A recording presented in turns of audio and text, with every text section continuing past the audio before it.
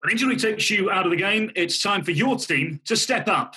At Allina Health Orthopedics, you'll get expert care backed by a whole health system of providers with convenient locations, virtual options, and an app that gives you 24/7 access to your records, test results, and care team. You're always close to the care that you need. Schedule now at allinahealth.org/ortho. I'm Chase Gasper, and you're listening to Sound of the Loons.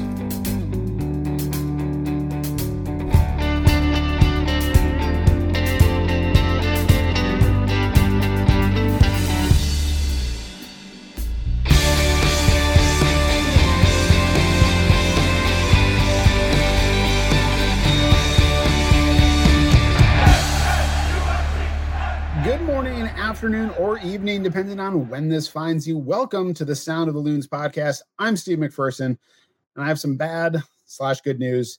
It's the last day of August. Take that however you want. It's one of those moments where I'm like, I look at my watch so when I, this is more information than anybody wants. Sorry, guys. When I name files, like when I save files, I always start with the date. Like I write 08/31/21, and then, whatever the name of the file is going to be. And 31 is always one of those days that I'm like, it feels fake. Like every time there's a month that has 31 days in it, it just feels like in too many days. Maybe except Halloween, which I like. But I'm kind of happy to see August go, personally. It's been hot this summer, and fall is my favorite season. Callum Williams, who's joining me once again, which is fantastic. What's your feeling on August? You're a pasty Brit. You probably don't like hot weather. Hate it. Hate weather. Hate the sun. Be away with it. It's awful. I'm not built for the sun and the summer at all. So I love the fall. I love the autumn. It's a great time of year.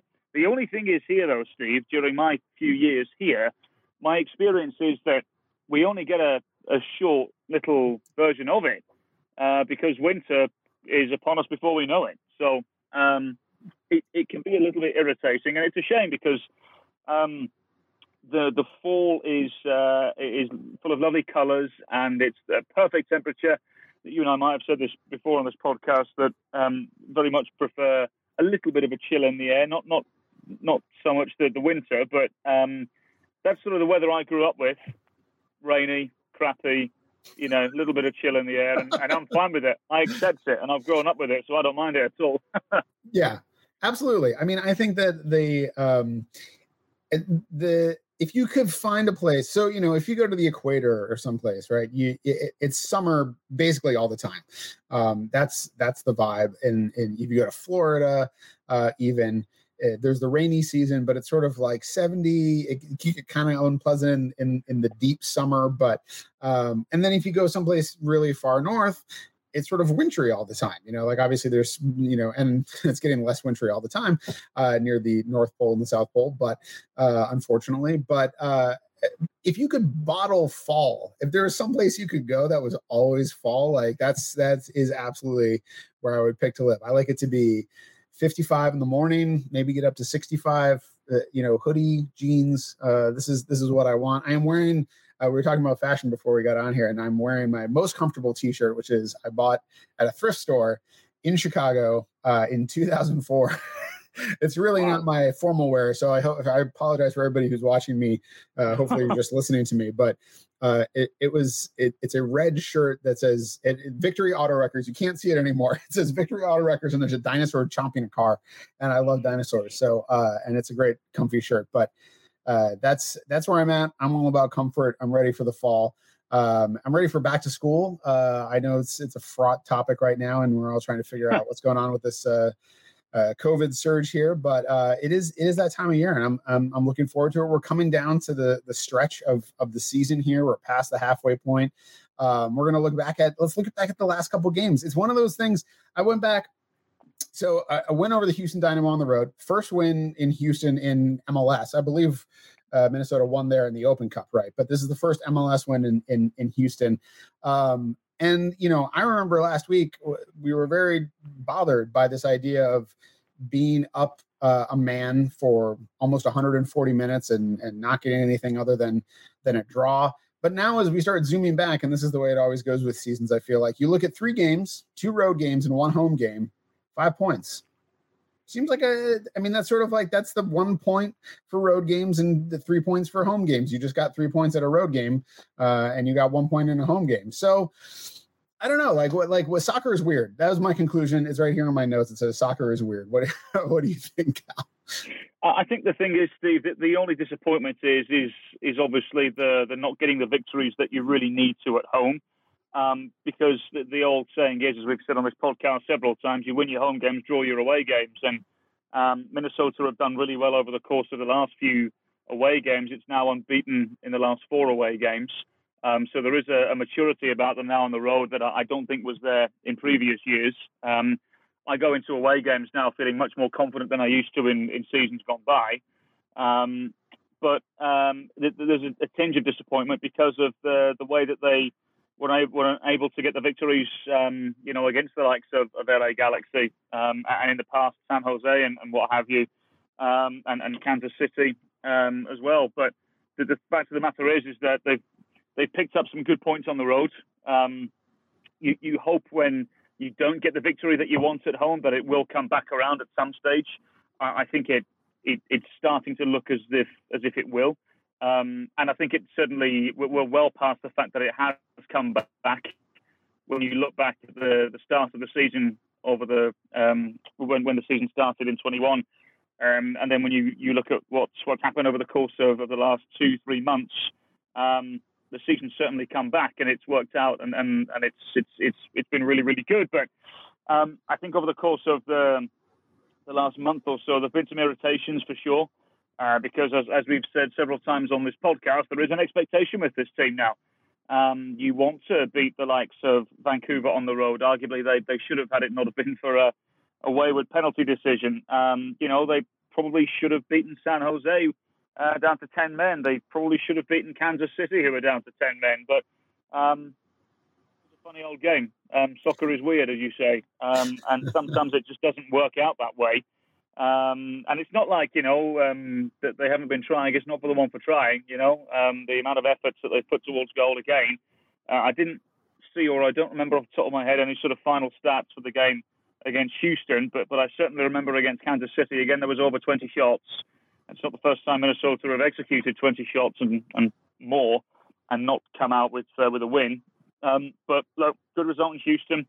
It's come at the perfect time, given the fact that this week is the international break.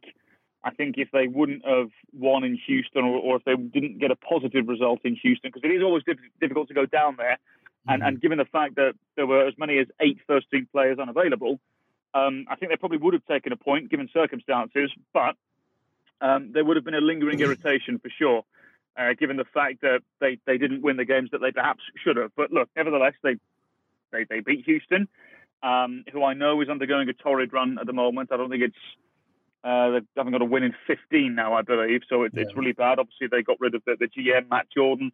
That was announced yesterday. So that they're a club that are in need of some changes for sure. But it's going to Houston, Steve. It as I said earlier on, first of all, it's never easy.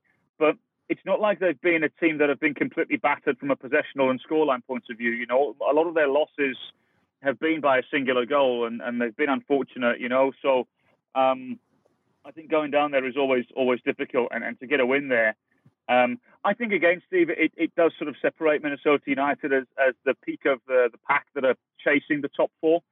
That's what I think Minnesota United are situated at the moment, and that's what I think you probably would have said that's where they're probably going to be, either there or just on the cusp of the top 4 this season. So top 4 is the aim, no doubt. And this coming stretch is going to be absolutely pivotal if they are going to get into that top 4 come season's end. Yeah, that's after this sort of second half of the show. We're going to talk a little bit about that, like what's coming up and what it's going to take to get into that top 4. Looking at Houston a little bit, I think, as you're saying, that this thing of losing by a goal or being close, or it feels a little bit like they don't. And some of this is they're a rebuilding team. Like Tab Ramos came in, and the team has changed over a lot since that point.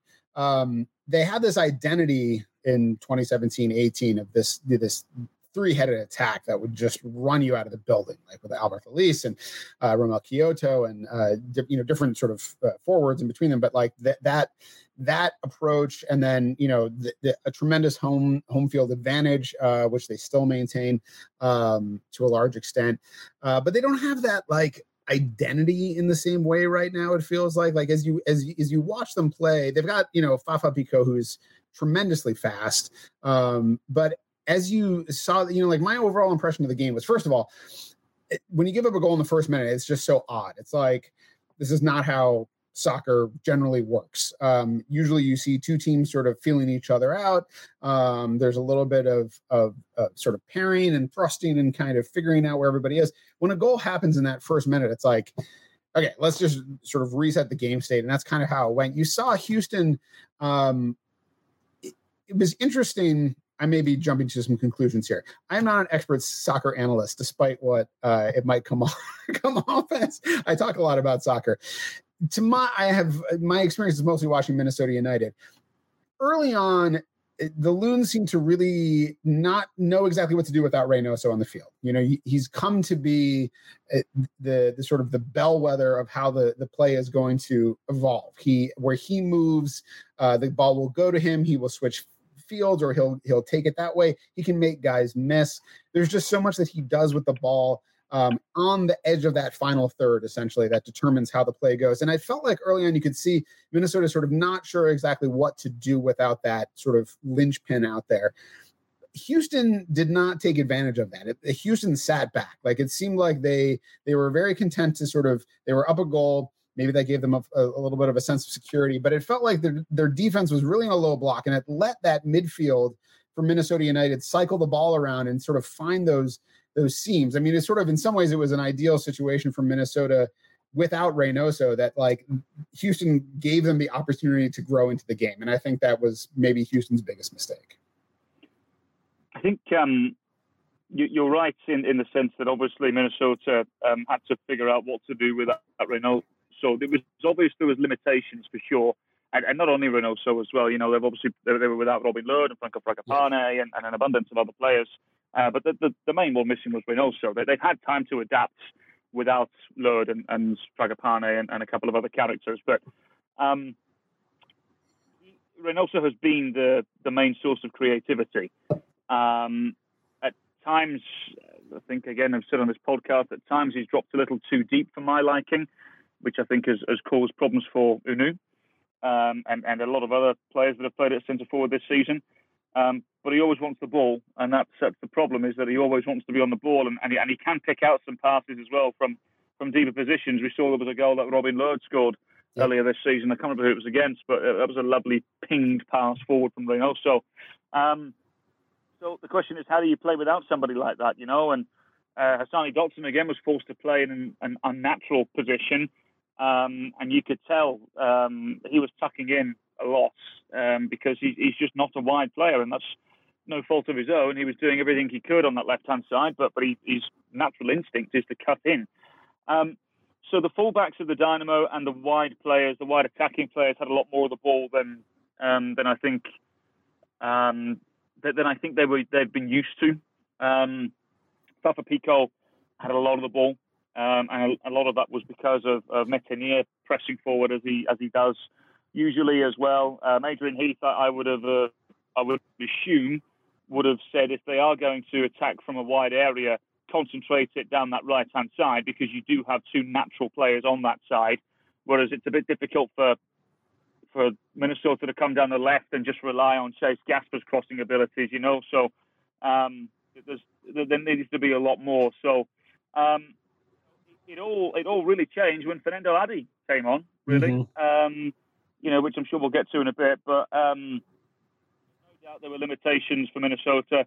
They were forced to play through the centre of midfield and find Will Trapp, who would dictate and play a pass when he could. Ozzy Alonso held the fort down superbly as well. But they were forced into going out wide from time to time as well. But because of the absence of Reynoso, again, it caused a few issues for sure. But it did just feel quite limited. There was one attack, I think it was maybe midway through the first half, and a couple of bodies pressed forward, and you could tell they had to go back and recycle because players weren't available that usually would be there. They weren't in the positions that they usually are, and but I thought it was good, Steve. I thought it was fine. Again, I think we've got to give a lot of credit to those players that played in that Houston Dynamo game because there's a lot of those players from an attacking point of view that aren't usually asked to play in the roles that they did. Mm-hmm. It was just very limited compared to what Minnesota usually have, as we've said, with some of the names that they didn't have available to them. So all credit has to go to that group that won. Adrian Heath made a great point on Friday that these are MLS players and we should expect them to perform regardless of ability. They are MLS players and they are with this football club for a reason. But it did feel awfully limited to me. And as I said, I think Hassani Dotson, it was clear that he just wanted to tuck inside and play his natural game. And, that gave the Dynamo the ball in the wide areas a little more than I think they're used to. Yeah, I hope it's I think sometimes this kind of thing can be overstated, but I think that there's something to be said about a team getting a win in a tough spot without sort of their star player, and the extent to which you learn to do some other things, to use some other muscles as a team, essentially, to accomplish something than just go through Reynoso.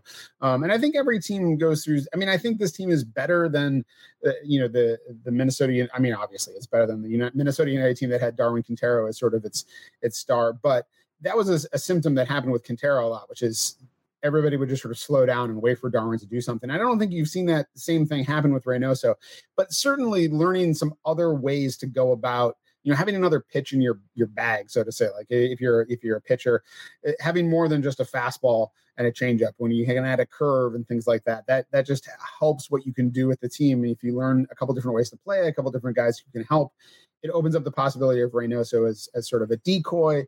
There's a lot that can be done with that. So it seems like overall a positive for them, Cal.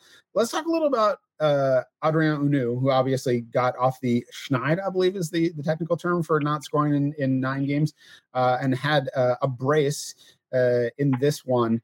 I want to talk a little bit specifically. I mean, we can talk about sort of, just get the importance of getting that ball to go in the net, which is something that Adrian has stressed before. Not Adrien Hunou, but Adrian Heath. But talk about him in the second striker role, this idea of, especially when Adi came on, him dropping into sort of a hybrid 10 false 9, sort of into the slot that Reynoso would sort of normally occupy, but probably a little bit more advanced than that. I felt like you saw a lot of his tool set come out that you haven't gotten to see as much, his sort of some longer strikes, on the second goal, the thrown going to Adi, who was sort of advanced, and then Hunou come streaking in. If this is what Hunou is really built to do, like you think about Robin Lod and him playing sort of on the left last year or 2 years ago, because he needed to play there because the team had a need, and he was fine, but not, galvanizing, not sort of what he has become playing on the right and as a forward, as a false 9 as well. Do you need to find some way to unlock some of Unou's abilities in those realms? Do you go to a 2-striker, a 2-forward system? Like, is there something to be done with that, I guess is my question. Maybe Hunou is just not set up to be that guy who's going to receive the brunt of the center back's attention. You need somebody who's going to be floating in space and finding gaps and creating that way. Like, what's been your take on Hunou in that sort of role? Well, Adrian won't go to a 4-4-2. He's never done a 4-4-2, Adrian. All right. Well, I'm just deleting the rest of I'm deleting the rest of my notes here because I was going to ask about that. So, all right. I'd be very surprised, Steve. I'd be really, really surprised. And a manager has every right to stick with what they're comfortable with, So I would be very surprised if he changed things for sure. But I think I might have said it on this podcast, Steve. For a few weeks now, I've sort of wondered about Hunou in another role, and particularly in the supporting striker role, in somewhat of a 9.5 role, if you will. I kept it to myself for a little bit. I just wanted to assess a bit more. And then I think I said it on this podcast about 2-3 weeks ago that I wasn't convinced that after an appropriate amount of assessment that Adrien Hunou was a natural centre forward. lot of his movement inside the box didn't seem natural. There was one particular game away to Vancouver, which we were on site for, and obviously there was no fans because it was in Salt Lake. We could hear just about everything that Adrian Heath was saying to Unoo, and he was saying things like, get in between the centre backs, get higher up the field. It just didn't seem natural to him. It seemed as though he was more comfortable playing much deeper.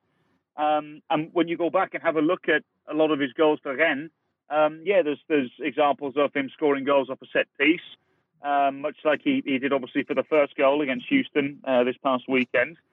But a lot of his goals came from deeper runs. A lot of his goals came from later runs. So whilst I understand that there's obviously a need at centre forward for Minnesota United, I understood why they wanted to try and give it a go. But it just didn't look natural to me. There was one game recently, a home game, where Unoo played a good 70, 75 minutes and, had a couple of half chances, but it just didn't look natural. His movement didn't look natural. And then Juan Agudelo came on, and Chase Gasper played a ball in from the left-hand side, from the right-hand side of the opposing penalty area, and Agudelo got in front of the centre-back and just prodded it wide of the right-hand post. I think, forgive me, I can't remember who the opponent was, but I thought to myself, that's a centre-forward. Like, Juan Agudelo is naturally a centre-forward, and I know he can play out wide. He does it quite well. He did it well for New England for many years, but he is traditionally a centre-forward, and his movement in the box looked like he was a centre-forward. So I was not surprised at all when Unoo scored the second goal that he did. Fernando Adi did a great job with a little back heel into Ethan Finlay, and that secondary run came from Unoo, and he was obviously effective, and he scored. So, like I said, Steve, it's something I've thought of for a while now. It's something I've been saying for a while. And I just wonder now, the legitimate question is, how do you make this work moving forward? What is the formation? How do you best suit this to your best players you've got on the pitch? Because if you think about it, when all of the players that have been out for the last couple of weeks are available, Robin Lod and Franco Fragapane, Manu Reynoso, those three players have to be in the starting 11. They have to be in the starting 11. But how do you make it work with Unoo? Is it a case of we'll see Unoo starting up top, and maybe they ask him to play a little deeper, and him and Reynoso start to interchange maybe? I don't know. But if that's going to be the case, then Reynoso has got to remain higher up the field. He can't be dropping back and pinging balls. He has to remain higher up the field. Is Unoo going to be more comfortable playing in a wider area? And I say wide because, again, we've seen the way that Adrian Heath likes when he's got the right personnel. We've seen the way he likes to play this 4-2-3-1, and it is with inverted wingers. Fragapane and Robin Lod have both thrived in this system, I think, given the time that they've had in it. So I wonder, do we see Unoo cutting in from the left-hand side? But then what do you do with Fragapane? So I don't know, Steve. Maybe it is a case where a 4-4-2/4-2-3-1-ish is more appropriate. They've flirted with a 4-4-2 in the past, for sure, in transition. It's never been the starting formation, but they have flirted with it, for sure. So I don't expect a lot to change, really, but my only thing would be, there's got to be a real shift at some stage if they do operate in a 4-4-2-ish. Does it mean that Robin Lod perhaps plays alongside Unoo, and Unoo drops a little bit deeper when they're out of possession, and Reynoso goes a little bit wider on the right-hand side, Fragapane stays where he is? Is that something we see possibly with Dotson and Trapp? Those would be my two central midfielders. Remaining a little deeper, maybe Dotson provides some support in the 8 role for sure, but I don't know, Steve. The good thing is that this is a good problem to have for sure, but it's something that I think over the next sort of 10 days, Adrian Heath has got to make a really big decision with it, because going away to Seattle Sounders is a huge game, arguably the biggest game of the season so far. But also as well, Steve, I'd be surprised if the players that we've just spoken about aren't all playing and available, But also, is it a situation where maybe we see Fernando Adi start in Seattle and they go a little bit more direct as well, simply because it's away at the Sounders, you know? With all due respect, you don't do something like that, you know, away to Austin FC, for example, you know, and I say that with all due respect, but that's a game you should be winning. Mm-hmm. But away to the Sounders, given the situation they're in, does Adrian Heath go a little more direct, and does he start Fernando Adi, who you would assume would be much sharper and much more fitter at that stage? So I don't know, Steve, but the good thing is that there's an abundance of options for Minnesota United. But I more so than ever, heading into this stretch and this spell, I am beyond intrigued to see what Adrian Heath views as his starting 11 and his strongest 11, because he's got to get it right moving forward, and he has got it right in the past when everybody's fit and available. But now he's got a real positive conundrum to figure out for his team. Yeah, Cal, it's a real head scratcher. When he proposed Lod and Unu sort of up top in a 2-forward formation, I was immediately intrigued with the idea of that. I think that, you know, I could see something that, you know, maybe you don't even have to change the formation so much as just change the approach for how you deal with utilizing Unu. And maybe some of this is something that has even been percolating, but you haven't had Robin Lod for a while, because you saw last season down the stretch when you had that sort of four-headed monster of Lod playing the false nine and Kevin Molino and Ethan Finlay and Emmanuel Reynoso out there. All of those guys, to some extent, maybe Finlay a little bit less. He's more of a direct, you know, sort of speed effort player, not a playmaker. But certainly Molino, Reynoso, and Lod can all make plays, and they can all score goals. And so there's something of a conundrum for the defense, because they can't. It's not clear who's going to take what role at what time.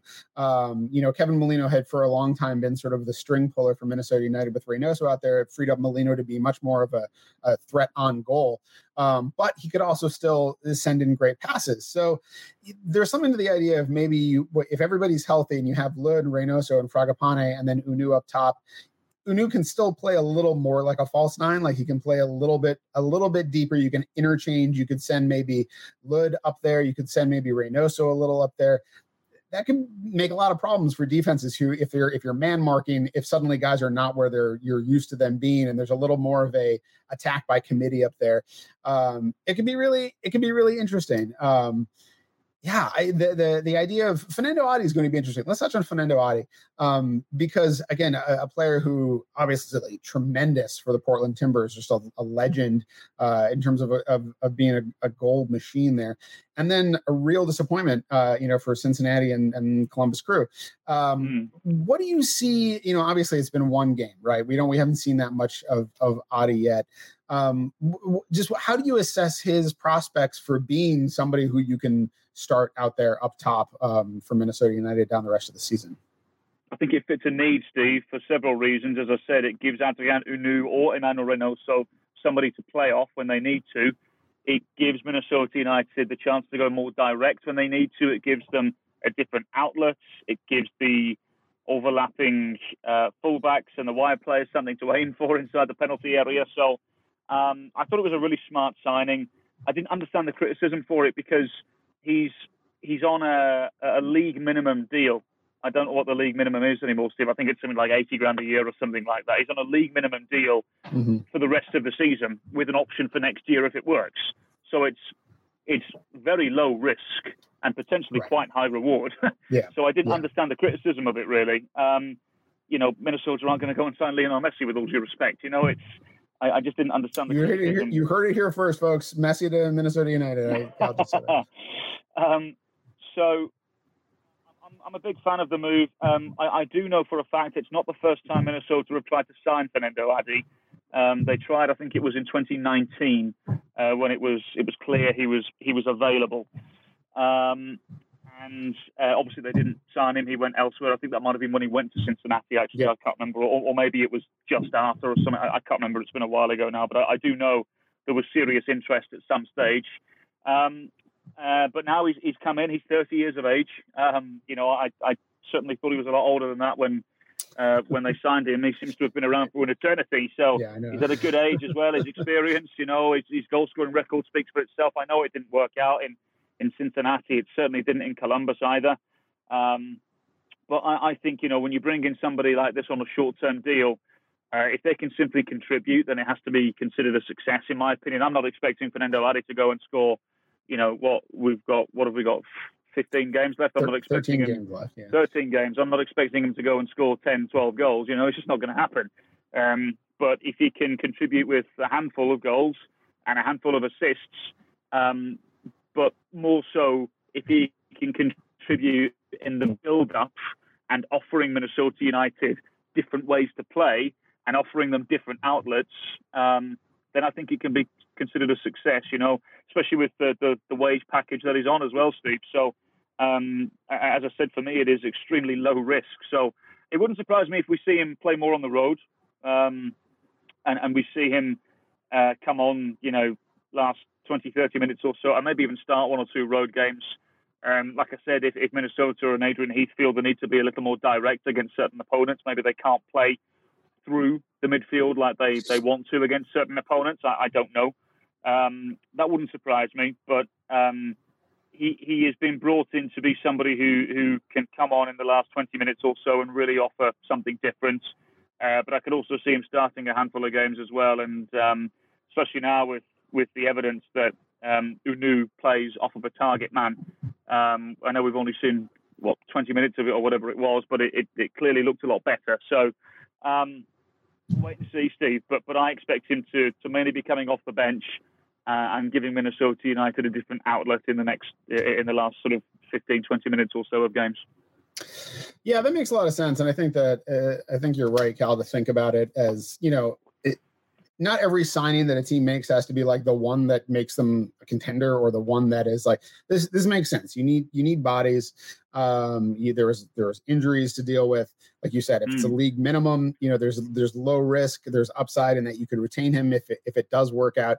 If all it does essentially, like you're saying, if he's being brought on the last 20, 30 minutes of a game, if it just helps the Adrien Unu become more of the player he can be, that alone is probably worth it. It's sort of proof of concept. Then, if you can see Unu really be, a goal scorer down the stretch with a target forward to play off of, I think that's about as much as you could expect. So we should just keep in mind not every signing has to be like, this is the player who's going to answer all the problems. That's not what Adi is signed to be. He's there for a very minimal risk to provide some benefit. So that's it. When injury takes you out of the game, it's time for your team to step up. At Allina Health Orthopedics, you'll get expert care backed by a whole health system of providers with convenient locations, virtual options, and an app that gives you 24/7 access to your records, test results, and care team. You're always close to the care you need. Schedule now at allinahealth.org/ortho. All right, Cal, let's talk about those 13 games that are left. Is it time to start thinking about what has to happen over these games for Minnesota's playoff picture? What is it going to take to get into the top four? There are 7 games left against teams with more points than Minnesota United right now. 6 games left against teams with fewer points than Minnesota United, which includes a game against DC United, their point total is below Minnesota's, but it's not quite comparable because it's the Eastern Conference. It's not exact. They're not in the same race. And then Philadelphia Union, who are ahead of Minnesota on points right now. So it's fairly even. Like in terms of that strength of schedule, obviously you're playing SKC twice, I believe, Seattle. Yep. There's some tough opponents out there. But there's also some teams who are below Minnesota United who you would expect them to sort of feast on. What is going to have to happen for Minnesota United to get into the top 4? Is it only on them, or do they need somebody else? Do they need something to go wrong for another team? Yeah, you would say, Steve, that you would assume now that the Sounders and Kansas City may just be a little bit out of reach. But the teams in 3rd and 4th, LA Galaxy and Colorado, you would say that if things go Minnesota's way and they find some good wins and the Galaxy and the Rapids drop a couple of points here and there, then there's every reason to think that they can get into the top 4, Steve. By no means have I dismissed a top 4 finish yet. I think it's still absolutely there for the taking. But what's going to happen is that they're going to have to win some really, really big games. I think they're going to have to win They're going to have to win another road game or two for sure. The next 3 games, Steve, are massive when you think of Sounders away, Kansas City away, and home to LA Galaxy. That's potentially season defining. That is those next 3 games. You host Houston. You'd expect to beat them at Allianz Field. The game against DC and the game against Philadelphia as well is an interesting one, because whilst you don't want to lose points, there is a little element of there's a lot less risk with those games because you're not playing a conference opponent for sure. But because those games are so late, particularly the Philly game, I don't know if we can take that into consideration this time, because you just need to get as many points as you can. Hosting LAFC is always going to be a big one. You need to win. You need to win games away at FC, in my opinion. You need to win away to Vancouver Whitecaps. And there's some other games as well. Like the last game of the season, Steve, away at LA Galaxy. I mean, that's massive. That could really be for a place in the top 4. That could, So I think Minnesota could do with 2 away victories. And as long as they don't drop any points at home as well, I think it'll be fine, because they've got to keep up with the pace setters. They really do. I can see the Galaxy with their fixture list that there's a couple of potential banana skins there. The Rapids have been, for me, probably the surprise package of the season. I think it's fair to identify them as that this year. I certainly didn't have them. I had them just squeaking into the playoffs. I didn't have them anywhere near the top 4. So it's a massive credit to Robin Fraser in the way that he's got that group playing. Minnesota play at home to Colorado as well in the last stretch of the games. So I think it's, what do you say, 13 games left? Yep. I think it's essentially 13 cup finals for Minnesota United, and you've got to win. You've got to win as many as you can. But there will be expectation to beat those teams that aren't in and around them. I think that's fair. You go to Vancouver, you go to Austin, and I think those are games that you would expect Minnesota United to win. But try and give themselves as much breathing space as possible. Win the games you're supposed to. And if there's any slip-ups in their home defeats and what have you, then I think the hill that is already, I'm not going to say steep, but a decent climb. I think it becomes quite steep and substantially steep at some stage. You can't afford any more home slip-ups. Like I said, I know there's still a lot of football to be played, even 13 games. And I'm not suggesting that one home loss is completely cataclysmic. I'm not suggesting that, because I do think the other teams are going to slip up here and there as well. But I do think it's important to get as many points as you can at home, and try and get a couple of away victories. And I think Minnesota will be okay. Yeah, I think that looking at it from looking into some of the sort of underlying numbers, Cal, and this sort of depends on how, I'm going to talk about the numbers are, and then we're going to talk a little bit about what you can decide what you think it means. Expected points is a stat that's based on expected goals. Essentially, if you look at teams, we've talked about expected goals before, saying how, what are the quality of those chances. Expected points are if you basically run those chances back like 1,000 times, and you see they would have scored more often than not in this situation, even if they didn't. How often would you expect them to win and take points? Colorado and the Galaxy are both outperforming their expected points by about 10. So they're each expected to have, based on, running those games again, 10 fewer points than they have right now. So they're outperforming sort of that metric. Minnesota United are underperforming by about 5. As we've seen, they've had trouble finishing despite having fairly decent chances. So they're underperforming that. The only team that's underperforming worse, I believe, expected goals, but LAFC are underperforming their expected points by about 15. So LAFC is really not living up to the chances that they're creating. Then behind Minnesota United, Portland are overperforming by about 4.5. San Jose are overperforming by about 3.5. Now, none of that is to say like this is the formula that tells you who's going to win or not. I should point out, this was one thing I discovered in looking at this. In 2019, there were 13 teams ahead of Toronto in expected points and 15 ahead of Seattle, and those were the 2 teams in the MLS Cup final. So this is not like this is not the secret to how to figure this stuff out.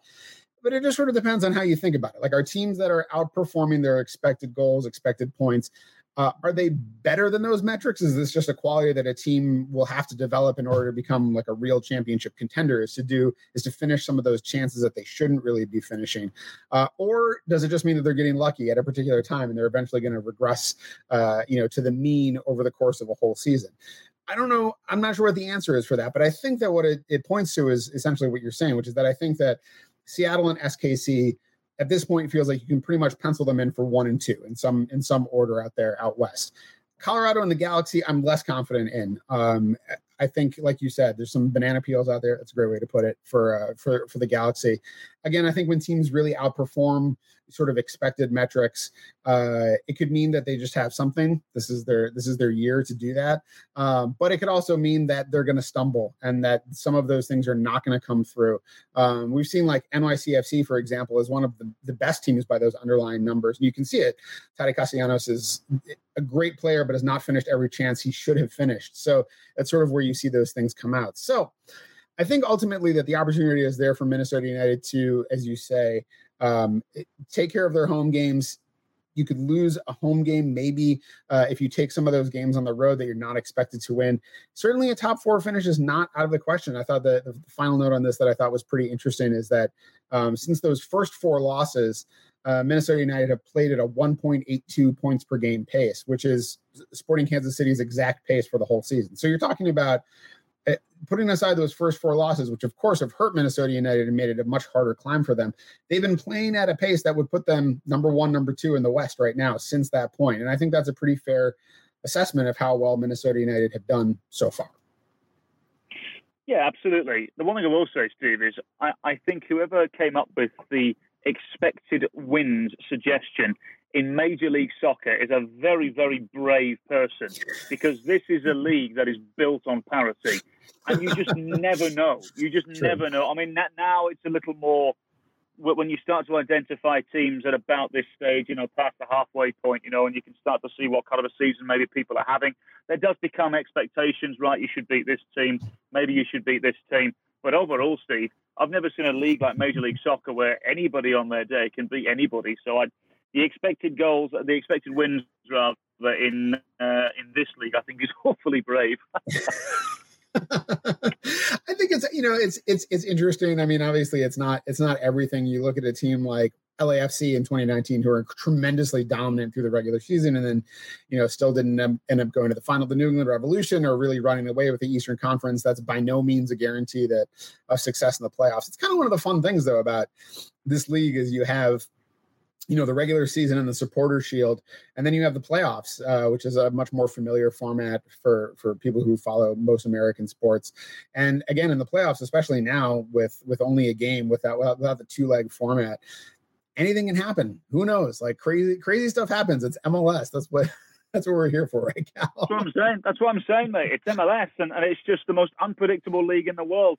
I've had so many of my friends back home ask for suggested tips and bets and stuff, and I said, well, first of all, I can't tell you, but I would say don't waste your money, because you just never know. You just never know in this league. It's just it's crazy. So, but this is why we love it, Steve. We love the raw nature of Major League Soccer, and the good thing is I think that's translating across the country and across the world now. Is just how good the league is becoming, and we saw on today on deadline day across Europe, we see so many young Americans making moves and stuff. That wasn't the case even when I came back here. When I first joined Minnesota, nearly 5 years ago, you wouldn't see the amount of Americans moving around that are now, and a lot of that is because of the structure of Major League Soccer and the importance of wins in certain games and what have you. So it's a good league, Steve. If it's anything, it's really entertaining. So I'm looking forward to the final 13 games, Steve. I really am. And as I said, for Minnesota United, essentially, I think it's 13 cup finals. Yeah. Well, on that cheery note, which should make everybody not too nervous about every game that's coming up, thanks for joining us for the 156th Sound of the Loons podcast, presented by Allina Health Orthopedics.